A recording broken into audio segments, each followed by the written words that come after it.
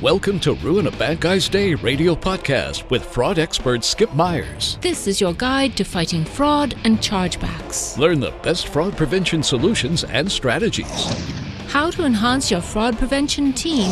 And how to prosecute criminals. Now, here's your host, Skip Myers. Hello. Thank you for joining a Ruin a Bad Guy's Day production, the digital crime scene, fighting fraud and chargebacks. Hi, I'm Skip Myers, and I'll be your host today. After 30 years of experience, from law enforcement to criminal investigations, fraud and retail loss prevention, I've developed a system to help you investigate card-not-present fraud and understand the essential elements of the digital crime scene for criminal prosecution or for reducing your overall fraud and chargebacks. All that fraud data that you have tells a story, a digital crime whodunit, a digital crime story. It helps you unravel the mystery of why fraudsters are targeting your company. So today I'd like to talk about some learning objectives. What do we want to accomplish today? So one of the things I really want to dive into is really understanding, how do you develop a crime scene mindset? Because when you enter these crime scenes or the digital crime scene, you need to have your mind right and understand how important it is to extrapolate all that fraud data, that's available to you, that's left behind by the fraudster. Elements of a digital crime scene, those can include virtual evidence, including IP addresses or geolocations and payment types. Investigating and building a case will tell a nice little story to really wrap your mind around what should we really be focusing on when we're looking for evidence. The digital crime scene methodology, what essential pieces do you need to really start and begin a digital crime scene investigation? How do you link the virtual evidence? Linking the virtual evidence is very important to understand whether or not you have a fraudster or just someone, that is innocently playing around on your website. Either way, this method will help you identify inconsistencies with information that is on your website as it relates to fraud investigation and your business rules. Chargeback analysis will dive into, how you should plot out and separate your chargebacks into different categories. And we're going to look at a couple real case studies to help really bring everything together. So, how do you begin understanding what a crime scene mindset is all about? And it really starts with your initial response to the crime scene. When you drive up to the crime scene, you see the yellow tape like you do on TV shows. But first, before we dive into maybe sort of the academic part of that, I'm going to take you back in time when I was driving a police car on the midnight shift here in Atlanta, Georgia, and one of my first crime scenes that I ever worked. And the initial response to that crime scene really had an impact on me. I'll never forget arriving to this crime scene, and this is a horrific crime scene of really bad events and crimes that are occurring to women in apartment communities and condominium complexes around Atlanta. The bad guy was targeting these people through a lower level apartment entry point, usually a patio door. And during the summer in Atlanta, it gets really hot. And so some people leave their windows and their screen porch doors open to allow cold air to come in, if there is any. But what this bad guy was doing was he was really targeting these people on not just a random basis, but he was really casing, who these people were and how he would get in swiftly and leave without detection. And so I'll never forget getting the call and arriving at the crime scene. In that moment that you enter the crime scene, you lift the yellow crime scene tape above your head and you walk into this environment where a horrific crime has occurred. And I'll never forget a senior officer on the scene telling me that I needed to make sure that I got my mind right. And what does that really mean? Getting your mind right. What he was trying to say is that it's time to really open your eyes and your ears. There's evidence all around. The bad guy left breadcrumbs of information that, is available to us if we only get our mind right and understand where we're at. It's just really focusing in on those pieces of information, a trail that will lead to the bad guy. And it's so important as investigators that we really follow a methodical, very efficient process when we enter that crime scene. So I remember my beat partner, Harry, was there on the scene. And during this time, he and I worked a lot of these cases through a couple months. And the police department had initiated a surveillance and stakeout team within these apartment complexes and condominium units throughout this area. And we're trying to see if we could catch this bad guy. And it was so frustrating because this person was targeting these people over and over again and successfully committing his crimes and getting away without detection. So Harry and I were standing on the back patio overlooking this wooded area. And it was dark. It was about 2:00 in the morning. And we could see this light coming through this wooded area. We didn't know what it was. We couldn't understand where it was coming from, but we could see this light coming through this wooded area behind this apartment building that the bad guy targeted. And we knew right then and there, we needed to look beyond the crime scene. We need to understand there's more to this than meets the eye. So we packed up our stuff, left the crime scene, and went back to the precinct. And we later asked our sergeant if we could come back to the crime scene because we knew that there was something beyond those trees that we needed to find out. So, does this look like a digital crime scene to you? I can't tell you how many people I talk to when we start looking at fraud in a virtual environment that they really just are worried about what kind of information is available out there. And this is, in essence, a metaphor for what they see. It's not this complex. It's a series of information and data left behind, or virtual evidence, I like to call it, by the fraudster. And it's up to us to really have that clear mindset to sift through all this data. So how do you do that? Well, you do that through the crime scene investigation methodology that I've created through the years. And it really begins, like I said before, arriving at the digital crime scene. You know, what's the first thing you do when you get there? When you open up that file, that case file of chargebacks or fraud events on your e-com site, are you just sifting through information? Does it look like the Matrix? Or do you have a particular mindset? Are you focused in on those key points of information? And is there a process through it? Are you really methodical and efficient with your application of your investigation methods? 2, what is the documentation and evidence that we're looking for? Well, that's virtual evidence. We need to document the virtual evidence left behind by the fraudster. It could be the digital fingerprint and ID. It could be the geolocation. It could be the payment type, the email address, the ship to address, etc. But there is virtual evidence left behind in every fraud event. And it's up to us, in number 3, to link that virtual evidence together. And I like to use reverse engineering and a deeper dive into root cause analysis and how we investigate crimes. And using this method in the digital crime investigation environment is very important and is actually very successful through my experience. Number 4, always test your hypothesis. And I like to test my hypothesis of what, who, when, and why, occurred during this fraud event through scenario planning. And scenario planning is really creating a hypothesis around the fraud event. How could this happen to our website? Who's doing this to us? How do they get through our business rules and our defenses to stop this fraud? And number 5, we always wrap up our investigation with a final analysis in a fraud theory. Look back on your original hypothesis in your reverse engineering and all that virtual evidence you collected. Does it make sense now that once you collected this data that you understand how the fraudster got through your defenses?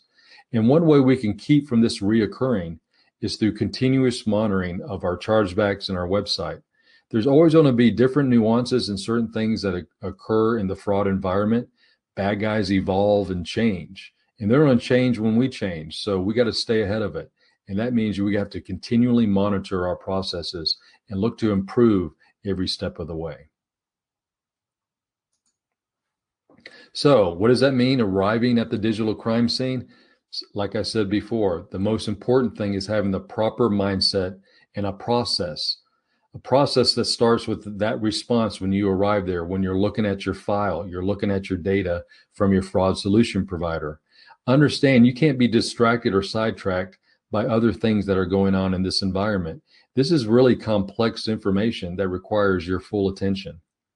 It really involves a fixed state of mind, I believe, that is focused on identifying specific pieces of virtual evidence within that digital crime scene. And we're going to go through really what those specific pieces are. It's not all of the pieces, but these will be discussed as primary pieces of virtual evidence. It's a mental attitude and process that determines how you will interpret and respond to different scenarios within that digital crime scene. Every digital crime scene is a little different. No fraudster is alike. Yes, they do a lot of things that are very similar, but they all have their own unique ways of committing fraud. In your process for investigating a digital crime scene, always, like I said, must be very efficient and methodical. So, what's the second step? The second step is the preliminary documentation of the virtual evidence. And let's talk about virtual evidence for a moment. Virtual evidence is obtained or stored by means of a computer or network. It's not physical evidence. It's evidence on a computer or network. It's related to information provided by a fraudulent online transaction in a virtual environment. So think about that. What does that mean? That means that virtual evidence is that digital fingerprint we spoke about, the email address, the geolocation, that IP address, payment type, and ship to address. I always like to illustrate what a digital crime scene looks like to me. And this is a credit card that's having a really bad day. And you can see all the virtual evidence left behind by the bad guy when he attacked this credit card and used his credit card on probably someone's website. And what's left behind at this digital crime scene, I want to illustrate the point here, that this credit card that was used fraudulently on your website left behind information by the fraudster, including, again, the device fingerprint or ID, the email address, the geolocation, payment type, and ship to address.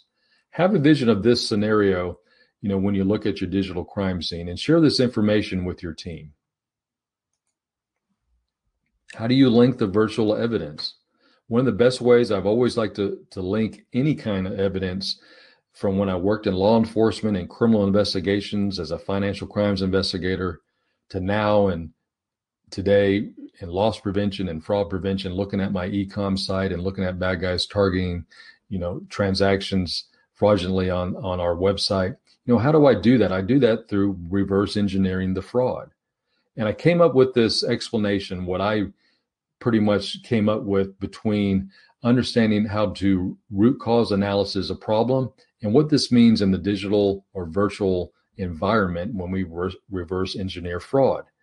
Well, it's a method of determining the likely sequence of events before, during, and after a fraud event through observation and evaluation of processes and evidence.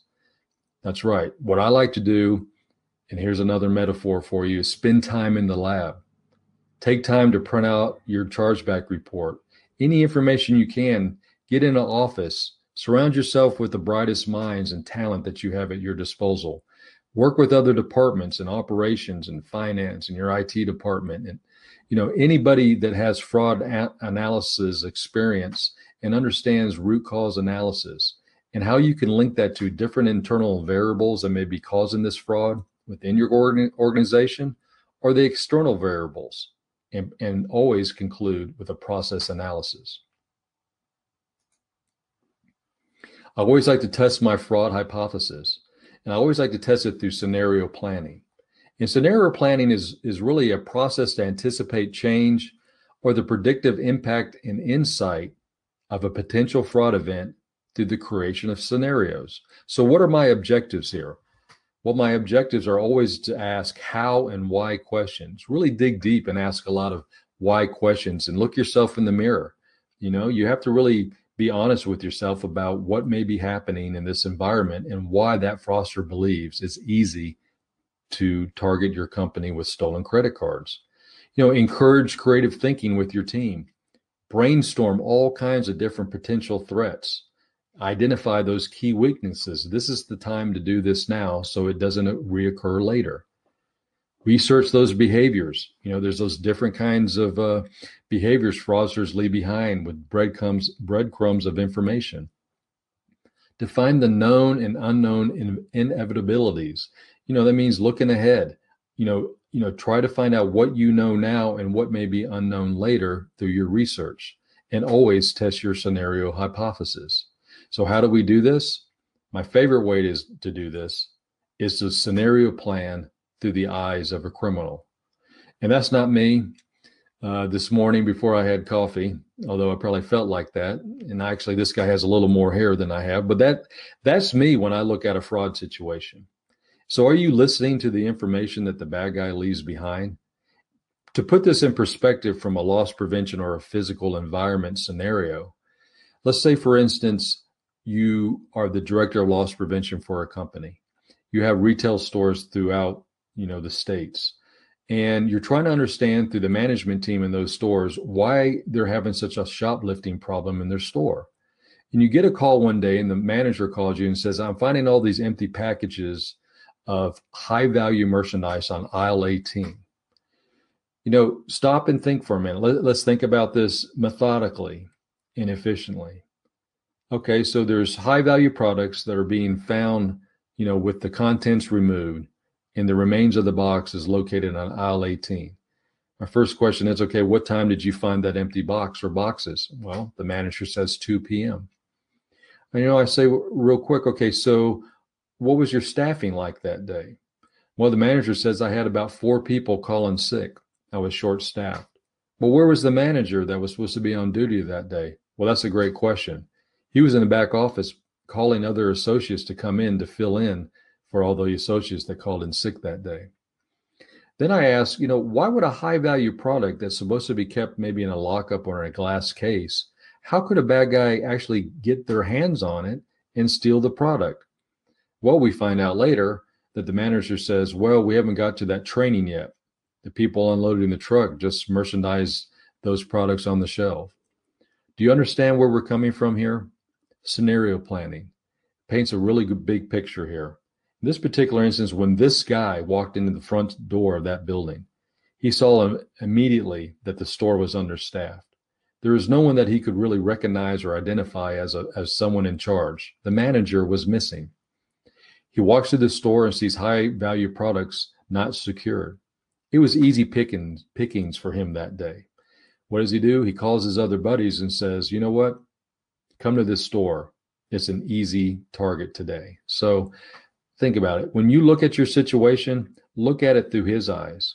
When I walk in that building and I try to understand why this store may be having a shoplifting problem, I do it through the eyes of a criminal.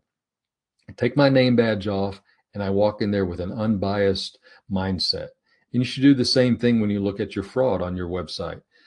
Take out all the opinions and all the excuses and really take a deep dive into why this guy thinks it's easy to steal from your company. And one of the best ways to do that I found through the years is a variation on root cause fraud analysis, what I like to do. And there's always 3 things that it seemed to be always present when we really dig down deep and find out where the real problem's coming from. There's always physical causes, related to fraud. There's some sort of physical system or material items that failed in some way. It could be how your fraud controls or your business rules are set up in your system. It could be a coding error from your IT department that's not working or gathering information during an online transaction. Maybe the AVS isn't working properly. Who knows? But there's some physical cause that may be related to this fraud problem. There's always a human cause. There's a person or persons that did something wrong or failed to do something that was required of them. And oftentimes, human causes can lead to physical causes. It's similar to like this. Car breaks down, you take it to the shop. The mechanic finds out, well, no one's put oil in this car, and it broke down because the car needs oil. See, someone should have been putting oil or checking the oil in that car. And when they didn't, the car broke down because it didn't have any oil. Same kind of scenario can play out within your fraud controls. Organizational causes. A system, process, or policy that people use is flawed and may have contributed to the fraud problem. How many times does an organization create a new policy or procedure, and there always seems to be an unintended consequence? Our intent to increase sales and customer satisfaction sometimes comes with an unintended consequence that the bad guys see as an opportunity to commit fraud. Look at every variable, check every process to make sure that is not contributing to your overall fraud problem. Number 5, always perform a final analysis of the digital crime scene. And what do I mean by final analysis? Well, this is where you really create your fraud theory and start planning for the future. You should be able to explain why the fraud occurred and how the fraudster was able to carry out their crime, on your website. How can you reduce the vulnerabilities and opportunities the fraudster may exploit when attempting to commit card not present fraud? All of these things come into play when you're trying to set a plan together to make sure that this fraudster doesn't come back and target your company, and at the same time, you're reducing fraud and chargebacks. Then you should ask yourself, do we want to prosecute the fraudster? Do you have a policy that does this? If not, why not? And if you do, you know that you must establish that a crime was committed. Who is the victim, and document all the financial losses. If you want to prosecute the fraudster, you must contact the law enforcement agency in the jurisdiction where the product was delivered, or that shipped to address. This is the beginnings of a great case for criminal prosecution, but you must have these particular elements. It can't be a situation where Johnny, someone's little kid, stole mom's credit card and got online and downloaded a video game. That's not really fraud. We're talking about a true victim of a crime. A crime was committed against your organization. You can prove that you're the victim, not the cardholder, and you can show a financial loss.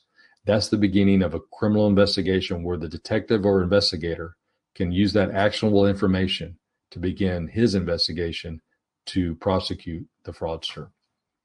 And lastly, through various continuous monitoring of your e-com operations and controls for card not present fraud transactions, any anemic or ill-conceived process or fraud control can be amended or substituted.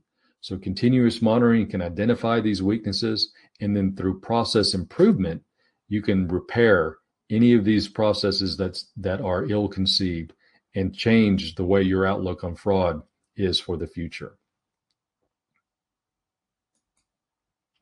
So, investigating the obvious. And this isn't so obvious. Man carrying a wheelbarrow full of dirt and dust and whatever. What does this mean? So I'm going to tell a little story right here and put this in perspective. And when you leave this webinar today, hopefully you're going to think about how you approach your investigation and not always look for the obvious. So I want to put your mind, back in history. I want you to close your eyes for a second. It's the Industrial Revolution. It's Brooklyn, New York, and we're in the naval shipyards in Brooklyn. And during this time, business is booming. I mean, there's people working everywhere. I mean, industry is just, really growing big time. And these warehouses are employing thousands and thousands of workers. But the bad part of this is that times were still really tough and wages were really low. And a lot of these workers were stealing from their employers so that they can resell this stolen merchandise to, make ends meet. It was tough. And so the shipyard, what they did was hire police officers at the gates so that at closing, when employees were leaving at 5 o'clock or so, the police would inspect everyone as they're leaving the shipyard. So one day, Tommy, this is Tommy here in the picture, is wheeling out this wheelbarrow. He's in line, ready to be checked out. Officers checking everyone one by one, and now it's Tommy's turn. Officer says, "What you got there, son?" "Well, officer, I got a wheelbarrow full of dust and solid, dust and floor sweepings from the warehouse, just taking out the trash." All right, move along. A couple of days later, Tommy's in line again, got another wheelbarrow full of sawdust and trash. And officer says, "What you got there, son?" "Well, officer, I'm taking out the trash." Officer kind of pokes around with his baton. Nothing's in the wheelbarrow. Move along, move along. This same scenario plays out week after week. And sooner or later, the officer starts getting very frustrated. One day, Tommy's in line once again. Officer says, "It's you again, huh? What you got there?"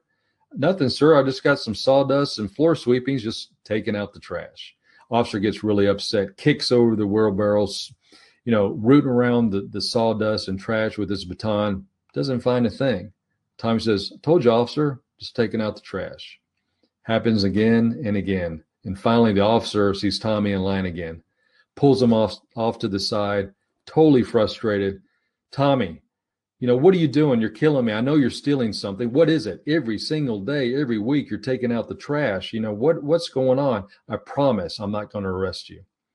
Tommy steps back and says, "Officer, I'm stealing wheelbarrows. I'm stealing wheelbarrows." Think about it for a minute. Officer was looking for the obvious, wasn't he? You need to ask yourself in your investigation, are you looking for sawdust or are you looking for wheelbarrows? And in the digital crime scene investigation environment, this could be the beginning of your investigation.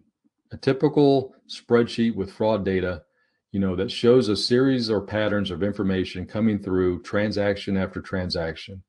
In this particular spreadsheet, it shows, information that I've obtained from our fraud solution provider that shows a fraud score in the first area here, which is highlighted.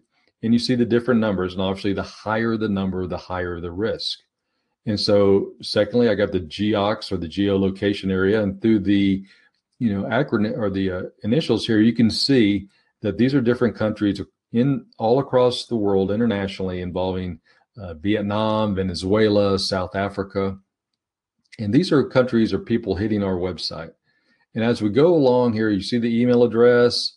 And then what's interesting to me here is I have a build to location, a ship to, and a device location that's right here. So all these things mean that you need to make sure you understand how to collect the virtual evidence. And in this environment, the bad guy is in a international location using stolen credit card information from U.S. customers. But in this environment on my fraud solution provider's website, I'm seeing that their device is located in a foreign country. So in this case, once again, it can match up with the geolocation and the IP address and other methods that we use to collect that data in foreign countries. What I like to do too is also in this situation is you understand that, when I'm looking at this data, it's just not a bunch of numbers and email addresses and fraud rules.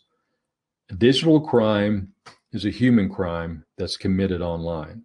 We should always remember that. When you're working with your fraud team, you're working with others in your organization, tell them this digital crime is a human crime committed online. It's just not some sort of invisible person. So here's the fun part. Case study analysis.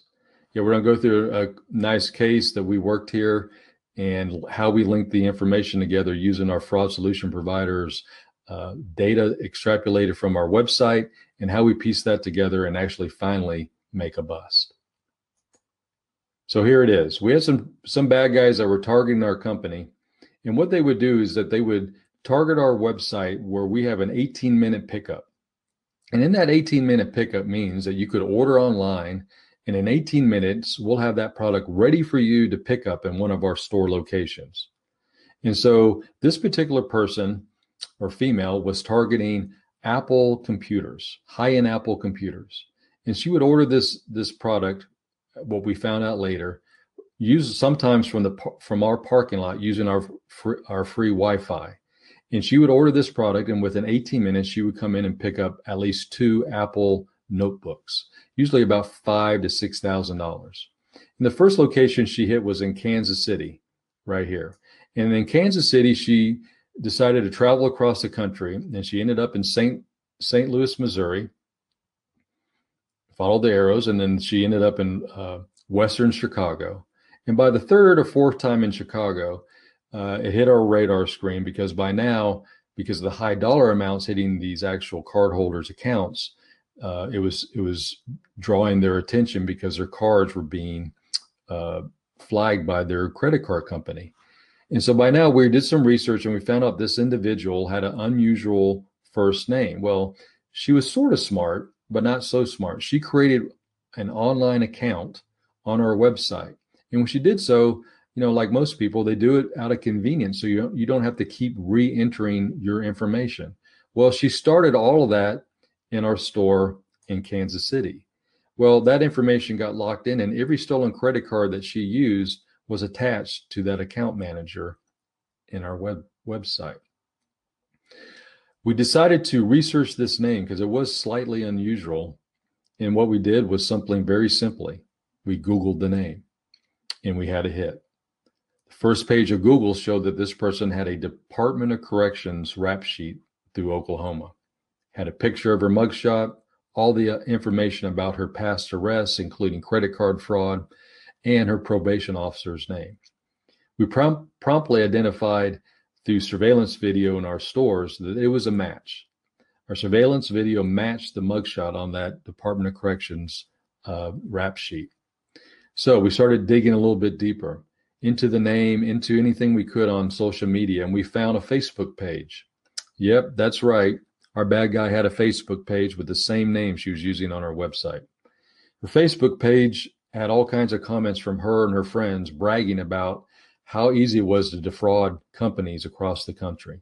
In particular, how easy it was to steal Apple computers and other products from other stores, and how that she and her crew were traveling eastbound across the country. This was great because I gave that information to her probation officer that was listed on that Department of Corrections rap sheet. Now I got law enforcement involved who was very anxious, to find out who or where she was, and an anxious probation officer to get her locked up again. We tracked her movements and found, after we alerted all of our stores, that she came into contact with some of our associates in our Columbus, Ohio store. We just missed her. But through her information that she was supplying on her Facebook site, we knew she was, finding, buying computers from us was easy with stolen credit cards. So we alerted the next store in the chain, which was a store in Cleveland, Ohio. And we were ready for her this time. And she arrived and she was subsequently busted. The police found after inspecting the vehicle that she arrived in the parking lot, a trunk load full of computers and baby diapers, construction tools, you name it. She was doing exactly what she said on her Facebook page, hitting all kinds of retailers across the country. We were able to link together virtual evidence from her crimes along with other evidence we investigated on the internet and social media sites. This was a big case. So a lot of that information we linked together included the device fingerprint and ID. We knew she was using a tablet, most likely in the parking lot of our stores using our free Wi-Fi. She mixed up her email addresses quite a bit, but we were able to link back all these different email addresses to the same device or device ID. Again, her geolocation was the store locations in this particular instance. And for some reason, she was really prone to use American Express cards. So she's had some sort of access to stolen American Express credit card numbers. So you can see by using this method, we're able to link up several different frauds and link them together through different methods, including starting with the device fingerprint and ID. And although she was changing up a little bit, everything linked back up to that because she wasn't going to get rid of that tablet, the device that she would use to make these transactions. So what is a device fingerprint or ID? It's a technological process that captures a connected device when someone visits a website. The connected device can be a desktop, tablet, smartphone, mobile device, or even a game console. In this case, with our bad girl there, she was using a tablet. Device fingerprinting is important in determining what method the fraudster is using to visit and transact orders on a particular website. You should really become well aware of what kind of devices your fraudsters are using to commit crimes on your website. A lot of times, a lot of fraud comes from just desktop computers, desktop computer located in an office or apartment somewhere in a foreign country. It could be a bay of different desktop computers with all kinds of fraudsters hacking different websites and countries. Or in this case, it's a mobile fraudster using a mobile device or smartphone. In other cases, game consoles used by video gamers, they're defrauding you by doing digital downloads. All this information is great when you're able to link up this information and really target and understand why are fraudsters, committing crimes on your website. And device fingerprints can be assigned a device ID. It's a specific ID. It's a number group. So then that number or that device ID can be tied to or linked to other pieces of virtual evidence. This information is always essential to link devices with fraudulent transactions and other virtual evidence. Again, linking email addresses. So often, sometimes the bad guy may use the same email address. Email addresses are always great to be used, to put together a pattern of historical data, understand the different patterns, all the different potential profiles, of the fraudsters. They're always likely to use free email addresses, when they're targeting your website with a stolen credit card. Gmail, AOL, Yahoo, and Mail.com are very common free email addresses. Bad guys are less likely to use a business email account. Think about it. Unless they're a bad guy working with an organization, it's probably not going to happen. And a lot of times in our investigation, what we like to do is actually just take time to Google that email address being used by the bad guy. Quite often, you'll see that email address is linked to other internet sites or social media. Sometimes you might be able to find that Facebook page. So what's the geolocation? Well, the geolocation is the identification or estimation of a real-world geographic location of an object. In this case, could be something that's connected, via the internet. That's a desktop computer, a mobile device, tablet, or cellular device. The internet and computer geolocation can also be determined by not just the IP address, which is what most people believe, but it's also the MAC address. Your hardware on your computer systems have embedded numbers. There's an embedded software number. There's Wi-Fi positioning technology, device fingerprinting, and sometimes some devices have a built-in GPS. All this information is essential with determining the geographic location of a bad guy and whether your fraud is originating here domestically or internationally. Payment type. Yeah, this is always interesting to me when we link the virtual evidence. As we discussed before, our bad guy who traveled across the country had, at her disposal several, different American Express accounts. It makes you wonder, how did she get all these accounts? But part of the linking of the information, again, there's different ways you can link it. But in this particular case, we have the same BIN number, same, first 6 digits. We could use that information to link to other accounts. And again, you'll understand through reverse engineering that this information can be linked backwards to other different kinds of accounts, email addresses, and device IDs. And the all favorite of all time is the ship-to address. So often we start our investigation from left to right. And usually, I'm not sure that's always the best way. I like to look at the end point of the fraud. And the end point of the fraud in most cases is the ship-to address. That's the last point of the fraud string of virtual evidence. So I like to use the geolocation tools that are available on Google, like Google Earth and Google Maps, to research a suspicious ship-to address. A lot of times bad guys like to exploit the ship-to address when they use storage facilities. Sometimes they use a ship-to address that's in a UPS store or even a vacant home that's for sale as a drop location for stolen goods. A lot of times that ship-to address, you'll see that home is for sale. And what's really great about that, in a lot of instances, that realtor took pictures of that home inside and out. Interesting enough, that ship-to address happens to be a home that's for sale and it's vacant. So it may tell you that the bad guy lives in the area or that neighborhood and is waiting for that delivery truck to throw that package on the front doorstep. Also, numerous fraudulent orders shipping to the same ship-to address is always an essential part of a criminal investigation. you may have 10 or 20 ship to addresses that are the same. And once you start reverse engineering that fraud, all those ship to addresses could be linked to another 20 different stolen credit card numbers, maybe 40 different names and addresses from, good customers. And it goes deeper and deeper than that. That ship to address is so important. And how do we link all this together? Here's a great example here how all this comes together. You can see on this particular fraud analysis, and this is a case I've worked, where the device ID in this case was assigned a particular number. And with this device ID, we know that that fingerprint of that device belonged to a tablet. And through the other information extrapolated from my fraud solution provider, we were determined that this particular tablet or bad guy was using Bing. And as you can see other advances in technology that was able to see other settings on this tablet that included the flash version. And in this case, it's interesting that the browser was set to the language of Russian. We found out through this technology that this device was located in Kiev. So we know this is someone operating in Russia.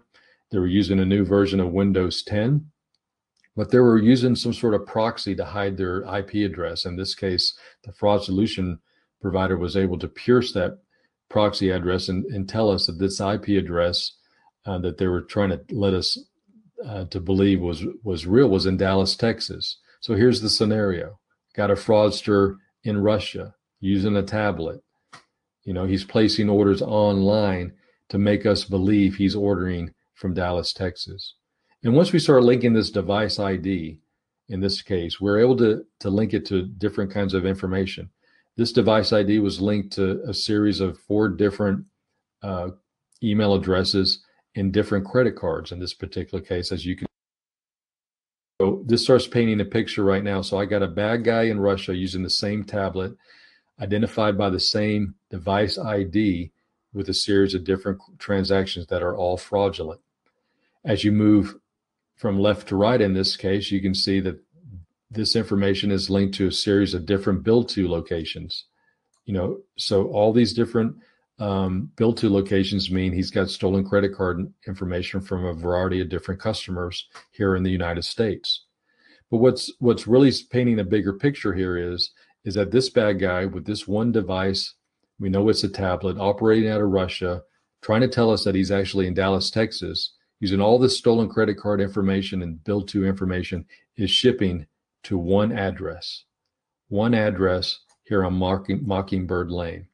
And when we Google this address, what's really great about this is that this address is not what it appears to be.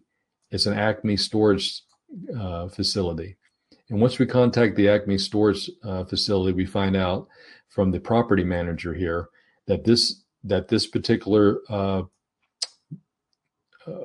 storage unit, Suite 14, is receiving all kinds of packages from all kinds of internet retailers across the country. You can see here too, if you reverse engineer this and start going backwards, that this one address is linked to several different bill-to addresses, devices, etc. It's a great way to really understand the overall complexity of this fraudster. And how do we bring it together really to understand maybe the financial impact and really what does it mean in different situations involving fraud, and how should we really plot this out? So here's a nice little example of a chargeback reason summary spreadsheet that I put together, and you can mix this up in a variety of different ways. If you're omni-channel, you have brick and mortar locations, and you have a e-com website. What's really good at the end of every month, you plot out your chargebacks into specific categories. And here you can see right here. So it's going to be a chargeback reason summary report. If it's by store, you list your store locations here. What's the date? What's the amount? Is there a transaction number or reference number? And then separate it out. Is it web order fraud? Is the bill to different than ship to? Did the customer not receive that product? Was it an unauthorized transaction? And once you start plotting this out at the end of the month, when you go back and start doing your continuous monitoring so you can improve your processes, you'll understand where your fraud's coming from. And as you move further on the spreadsheet here, understand too, it's important to document what chargebacks are occurring at your brick and mortar locations. Is it part of your in-store pickup process? Is there a manual entry or no imprint process issue that's causing chargebacks? In a lot of cases, chargebacks are a result of a dissatisfied customer. Dissatisfied customer can issue a chargeback or dispute when they're unhappy with your services or the product they receive. If you don't categorize these chargebacks, you'll never be able to understand what the impact of your processes and services or products are having on customer satisfaction. Once you identify this, maybe you can change the return policy. Maybe you can issue some meetings and warnings or documentation from this spreadsheet to people or persons within your organization that have not understood that maybe some of the services or products they're providing are causing dissatisfied customers. And lastly, does your subscription renewal service, if you have one, is it causing unnecessary chargebacks? Is your merchant ID identifier that's on a credit card statement, is it easily recognizable by that customer? If it's not, quite likely they're going to see that on their credit card statement, call their credit card company, and dispute that charge. Please call me and visit Ruin a Bad Guy's Day if you like a copy of this spreadsheet. So, final analysis of the crime scene. Always like to go back to the crime scene and do a final analysis and kind of prove the fraud theory that's been created through the course of this investigation. And through this, I have a better understanding of how I can improve my processes and understand that I need to always continually monitor each aspect of the investigation and my chargebacks. I never want my fraud solution to be on autopilot. So let me take you back to that crime scene from the beginning of the webinar. Harry and I, you remember we left that crime scene after stepping foot on that patio, looking out to that vast array of trees and light coming through them. Later that morning when it was daylight, Harry and I came back to the crime scene. We went back to where we were. And again, let me take you back. It was the night before. It was, it was very hot, and it had just rained just a little bit. So it was still moist on the ground. And we remembered the night before that there was traces of mud and dirt in the house. And it looked like our bad guy was wearing hiking boots. But, that's what we remember the night before. We were still extremely curious about what was beyond that tree line. What were those lights coming through those trees that we couldn't make out the night before? So Harry and I walked through the grassy area, behind the apartment complex into the tree line.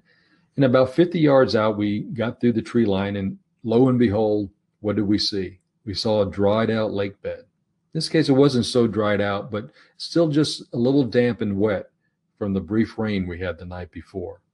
And to our astonishment, as we stood there and we looked upon this rather large lake bed, you can imagine what we saw. Think about it. What did we see in that lake bed? Well, if you guessed a set of footprints, you're right. We saw actually two sets of footprints. One set of footprints coming toward the crime scene and another set of footprints leaving that crime scene area.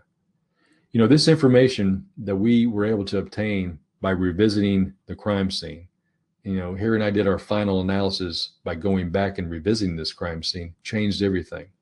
As you remember before, the police department set up surveillance teams and stakeout units inside these apartment complexes and condominium complexes so that we could locate or identify any potential suspect involved with these crimes.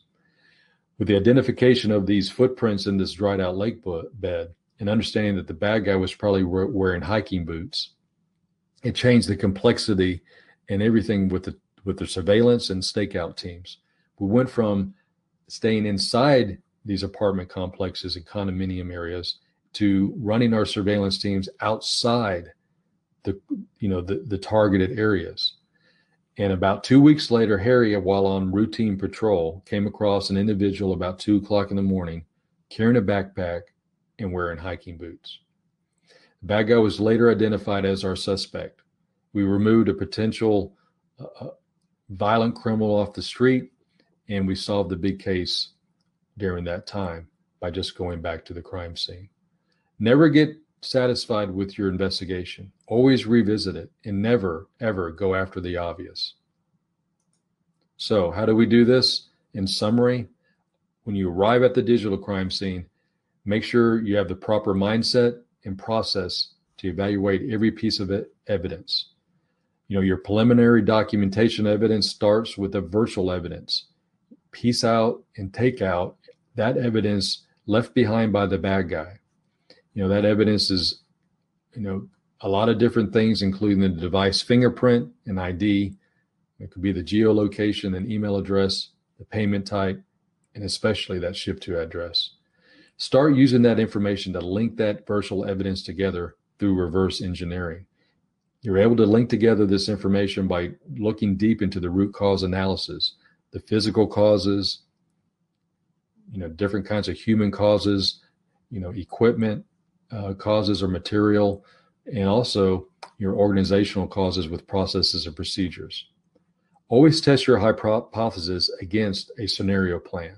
Think about the bad guy. Why is the bad guy targeting your company? Why is it easy for him to defraud, your website and get through your internal controls or business rules? Scenario planning is the best way to do that. And number 5, always conduct a final analysis and create a fraud theory as to why the fraudster is targeting your company. You'll be able to improve your processes and always continually monitor each chargeback that you receive every single month. Segregate them into different categories so you understand whether or not this is actually fraud or you have a customer service issue, but never have your fraud solution set on autopilot. I'd like to thank everyone today for attending this webinar. It's been fun putting this together. If you follow these essential steps, I hope you'll have the same success that I've had through the years with identifying fraud and prosecuting criminals. For more information, please visit ruinabadguysday.com. I'm going to be putting together more webinar presentations for you to view in a variety of different situations that'll help you do your job better. Visit Ruin a Bad Guy's Day if you need help with fraud prevention strategies and analysis. If you need help reducing chargebacks or just, flat out, really sound investigation guidance, I can help you with that too. So thank you very much, and I look forward to seeing you again. Thank you.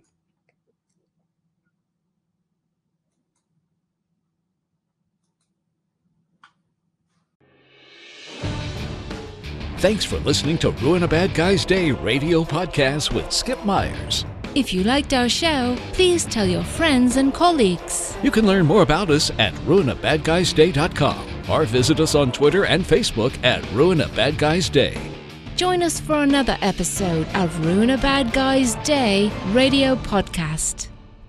The information provided in Ruin a Bad Guy's Day radio podcast is for informational purposes only. It should not be considered legal or financial advice. You should consult with legal counsel or other professionals to determine what may be best for your individual or organizational needs.